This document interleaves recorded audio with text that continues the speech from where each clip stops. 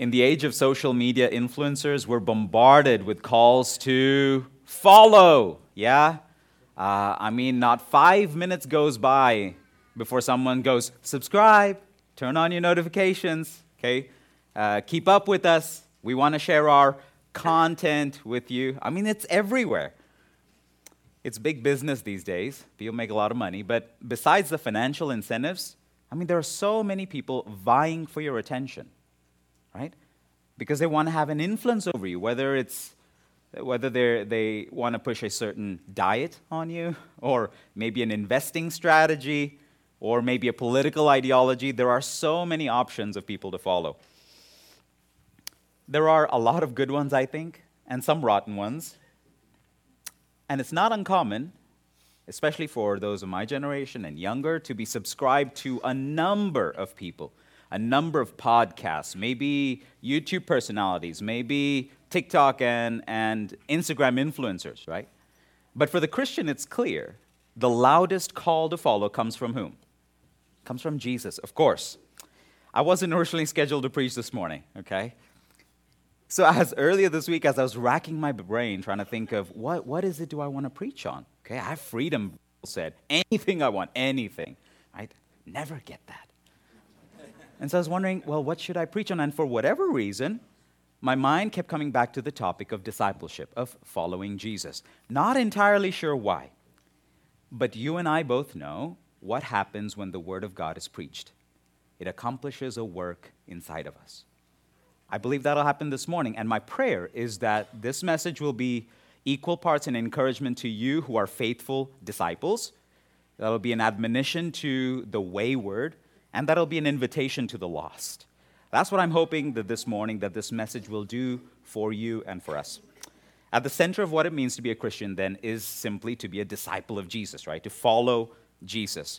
But following Jesus is a little bit more involved than following one of those social media influencers. Yes, there's just a little bit more at stake, and there's just a little bit more that Jesus demands of us. So let's start then by addressing what exactly it means to follow Jesus. What is he calling us to follow him to, and why should we listen? Jesus is calling us to something unique. He is not trying to push a diet on us. He's not trying to push an investing strategy or a political ideology on us. Jesus is calling us to follow him back into the presence of God. That is the call. That is the call of discipleship. Because when you go back to Genesis, the early chapters of Genesis, what you find is that there was a spiritual catastrophe. Adam and Eve, the first humans, disobeyed the one command that God had given them. And through their disobedience brought sin into the world. See, that sin separated them from God. It expelled them from the presence of God. And your sin and my sin separates us from the presence of God. Separates us, it expels us from the one who gives us life and the one who sustains our life. Major issue, major problem to say the least. And ever since that time, humans have been attempting to get back, if you will, to the Garden of Eden, to recreate that place where heaven and earth meet. And in Genesis chapter 11, we come across a story where after this great flood that destroyed all life on earth, right, and except Noah's family, Scripture says, and they're rebuilding. There's this, the people begin building a huge tower, which we think is probably a sort of ziggurat, okay, which is this spiritual altar that you find especially in northern Africa, southern Europe, Middle East areas. But they're building this tower in an attempt to recreate Eden. Their reasoning was, okay, we want to build something so tall that we reach up into the heavens, right? God says, no, we're not going to do that. He confuses the people's languages, and they're dispersed. But even today, we attempt to build our own towers of Babel, if you will. We make our attempts at recreating Eden. Because, we look around us and we go, man, there's so much pain, there's so much suffering, there is so much dysfunction around us, and we want to recreate the beauty of Eden, the justice of Eden, the righteousness of Eden.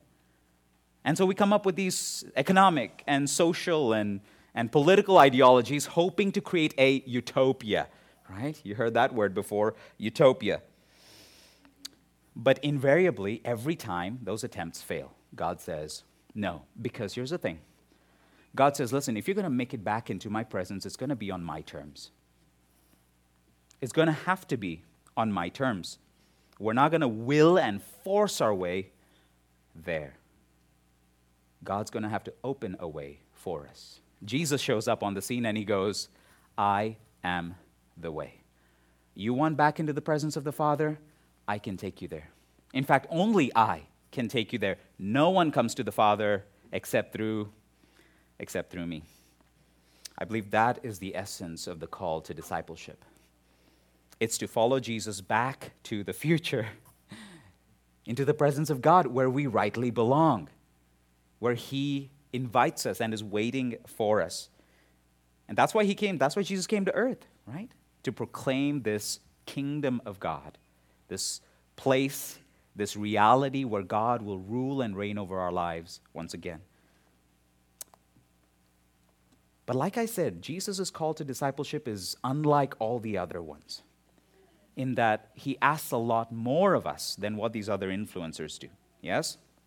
There are many instances where Jesus talks about what it means to be a disciple, but I think this one in particular sums it up nicely. Oh, look at that. Y'all had an incomplete slide. I apologize for that. Should have double-checked. The call of discipleship is, I hope you wrote it down.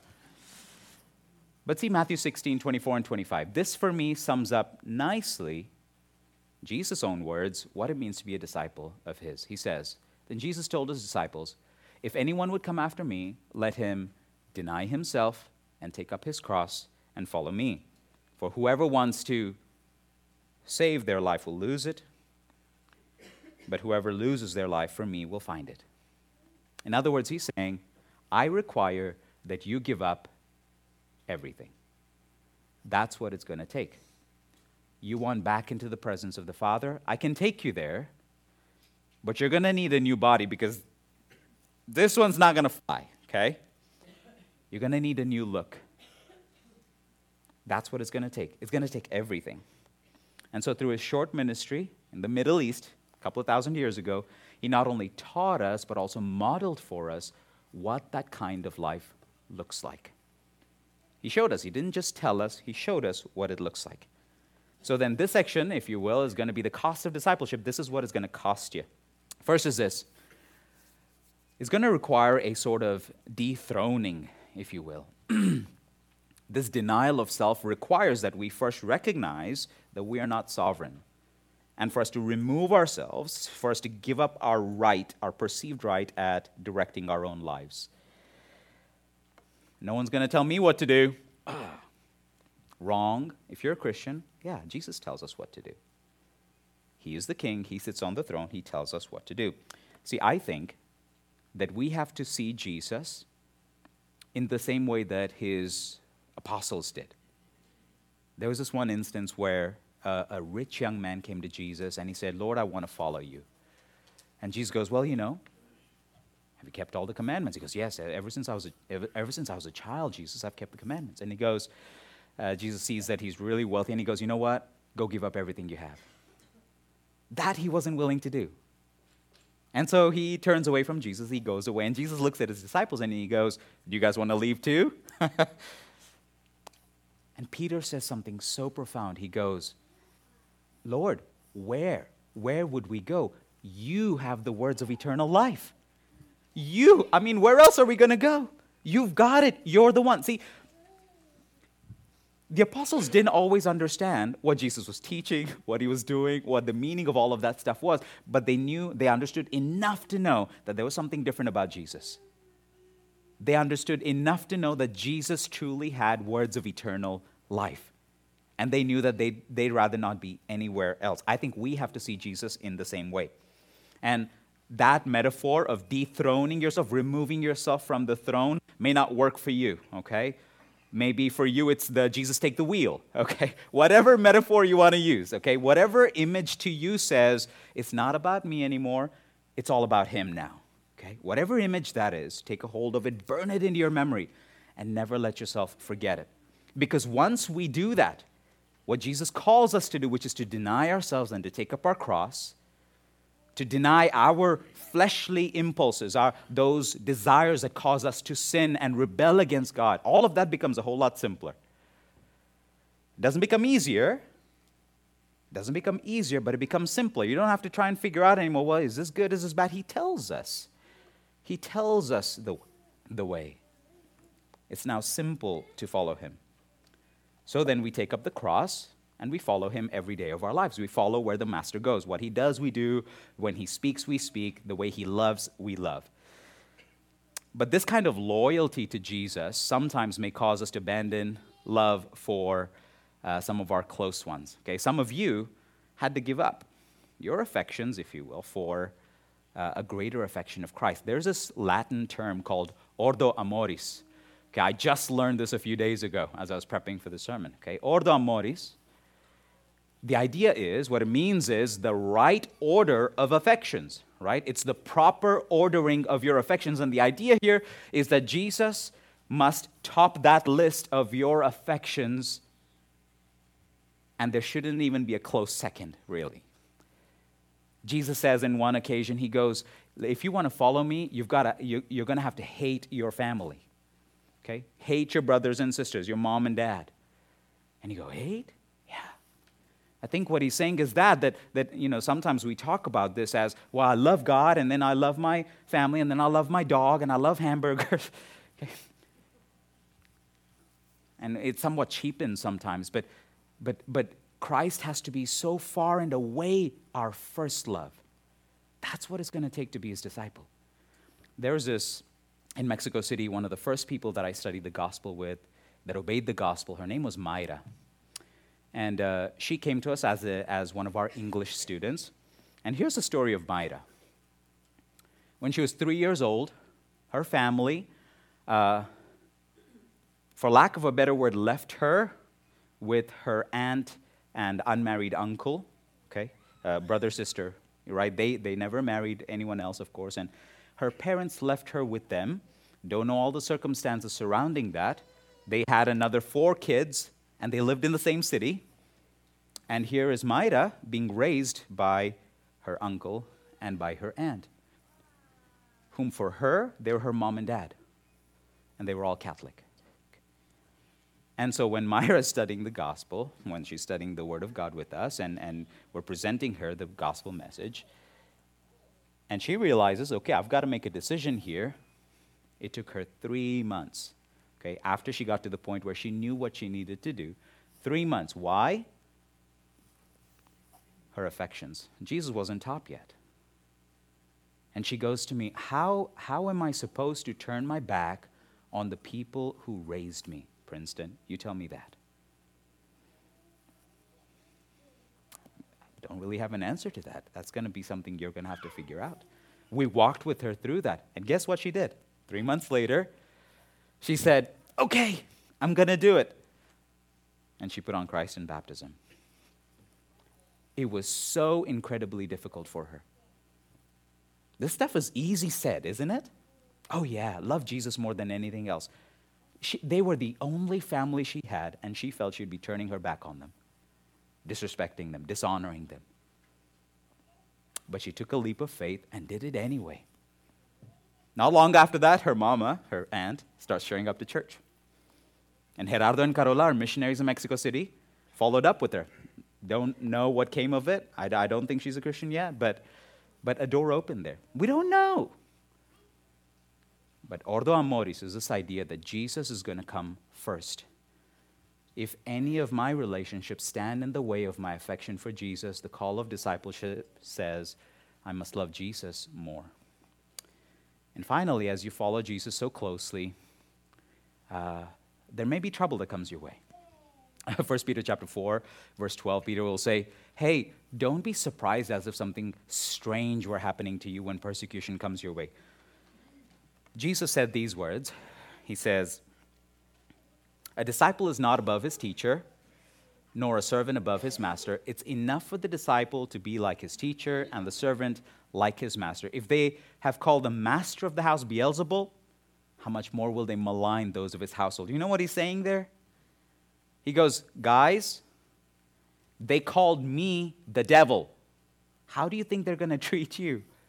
What expectations do you have of this world when they look at God incarnate and call him the devil? How exactly do you expect to be treated? So don't be surprised when you encounter hard times, when you are persecuted for your faith. It's how they treated me. This is all a lot, yeah? I mean, it's a lot to take in.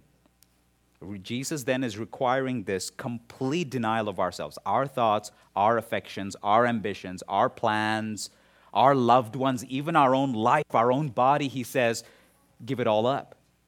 That's requiring a lot. That is the cost of discipleship. But in the same way that he requires a lot of you and a lot of me, he promises a lot. He promises things that nobody else comes even close to offering us. If the cost of discipleship is so high, then the rewards are higher. And we'll see that here in a second. He says, yes, you're going to be persecuted. Yes, you're going to share in my suffering with me, but that's not all. It doesn't end there. Because in the same way that you'll share in my suffering with me, you will share in my glory with me. Jesus, yes, ultimately he was killed. But did he stay in the tomb where they laid him? No, he did not. By the power of God, he was raised from death and given a transformed body. In the same way, you and I will receive a glorified, a transformed body that will no longer be subject to the corruption of this world. Right? You can say bye to your aging, failing body. I don't know if that means like there'll be some sculpting happening and stuff, but I would like for a little bit of this gut to go away, okay? I don't know if that'll happen, but I know that when I go to the doctor, I'm going to not have to worry about cholesterol and things like that. Yes, I'm looking forward to that. But Jesus is saying, guys, there is a amazing, glorious future that awaits you. So don't look at this persecution and go, oh man, that's hard. Yeah, it's going to be hard. But what comes afterwards is glorious, I will take you there. C.S. Lewis puts it this way. I love this quote from The Great Divorce. He says, they say of some temporary suffering, no future bliss can make up for it. Have you ever thought or felt that? In the face of tragedy, in the face of pain, you go, nothing good can come of this. Ever thought that? He says, they say that not knowing that heaven once attained will work backwards and turn even that agony into a glory. It is Romans 8:28, isn't it? That God works all things together for the good of those who love him. That is what we hope for. That is what we hang our hat on. But not only will we share in this glory with him, we'll receive back, Jesus says, 100 times what we up. Look at this from Mark chapter 10, verses 29 and 30. He says, truly I say to you, there is no one who has left house or brothers or sisters or mother or father or children or lands, right, for my sake and for the gospel, who will not receive 100-fold now in this time, houses and brothers and sisters and mothers and children and lands with persecutions. There it is again, okay? And in the age to come, eternal life. I think he's saying, whatever you feel like you have had to give up for me, Maida, Princeton, Tyler, whatever you feel like you've had to give up for me, you'll see quickly that it doesn't even show up on the chart when you see what you receive in return. I think our missionaries especially get this really quickly, sort of intuitively, because often they have to give up everything to go where they are, right? They have to give up their family, their career, their entire way of life in one place. They have to give it up. But soon they begin seeing what? That whatever they've given up, they receive 100-fold that in service of the kingdom. I saw that firsthand. I remember when I went to Leon as an AIM student, thinking, oh yeah, I'm going to serve them. Psh, please. Okay. Whatever I did for them, they did 100 times more back for me. Okay. I think that's reality of being a disciple of Christ, of being a part of this kingdom that Christ ushered in. That's the beauty of it. And that's what awaits you and what awaits me.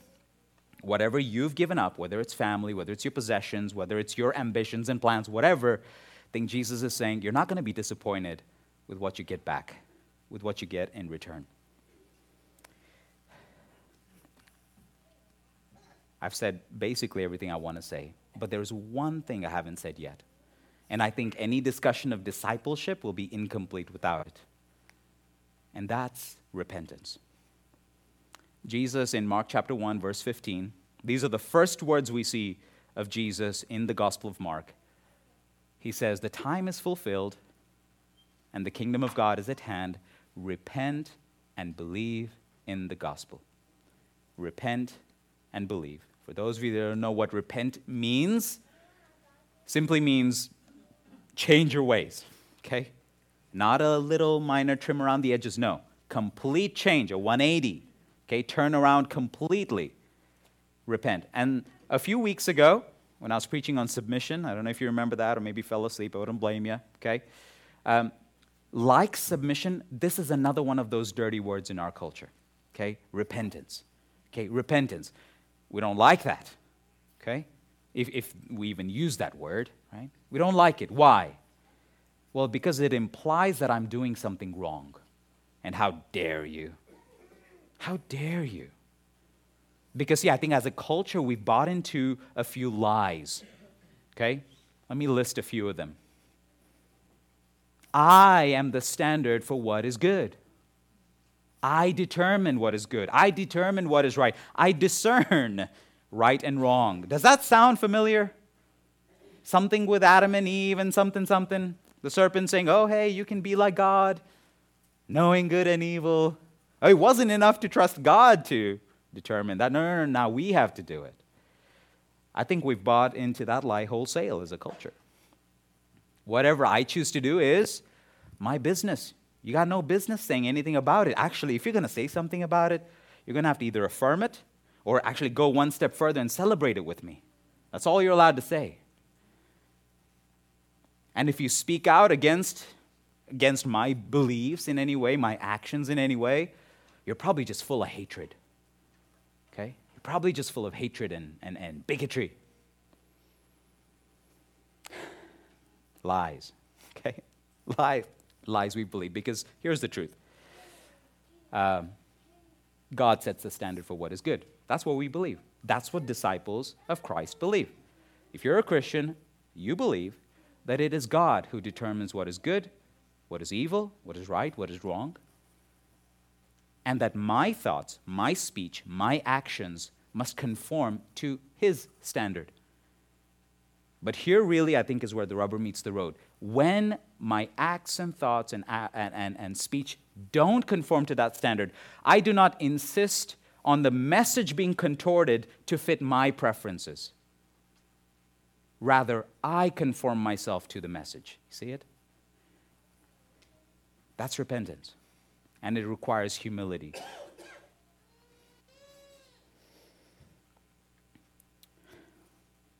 If repentance is not a part of your everyday life, you are fooling yourself into thinking you're a disciple of Jesus. There is no such thing as loving Jesus and not living a life of repentance. There's simply no such thing. You cannot be a disciple of Jesus. You may be thinking, well, I can love Jesus. I love Jesus. Oh, Jesus is my best friend.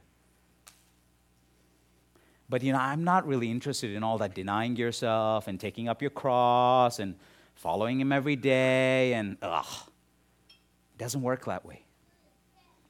Repentance is at the heart of the life of a disciple of Jesus. And if it's not a part of your life as a disciple of Jesus, please repent before it's too late. There is no such thing as loving Jesus and not living in repentance. So then, Jesus calls us to follow Him back into the presence of God. And listen, most of you in here are doing a fantastic job. You're being faithful, okay? That walk gets really difficult sometimes, and my encouragement to you is simply to hold on. Keep your eyes on the prize, like the Apostle Paul did. Like he said, listen, I set my vision, I set my sights on what? The prize that awaits me, okay? Nothing's going to shake me off of my track, right? I'm not going to get distracted here. That's my encouragement to you. Keep your eyes on the prize, and when the going does get tough, as it often does, persevere. That's all I got for you. That's what Jesus tells us to do. Persevere. That's what John tells us to do. Remain faithful to the end. Some of you, may have gone wayward. Maybe you've lulled yourself into thinking, well, I love Jesus and we're all good. But really, you're not living a life of repentant discipleship. Repent before it's too late and turn back to the way. Come back into the fold. And maybe there are some of you who have not, it's going to be a little cheeky here, but some of you who've not hit subscribe to Jesus yet, okay? I know that's corny, okay? Forgive me for it, okay? We want to invite you to do that today. I want you to repent of your sins and of your self-worship and see Christ as Lord. Put your trust in Him to take you back into the presence of God. So whatever it is that you're needing this morning, and whatever it is that we as a church body can help you do, please come let one of us know as we stand, as we sing.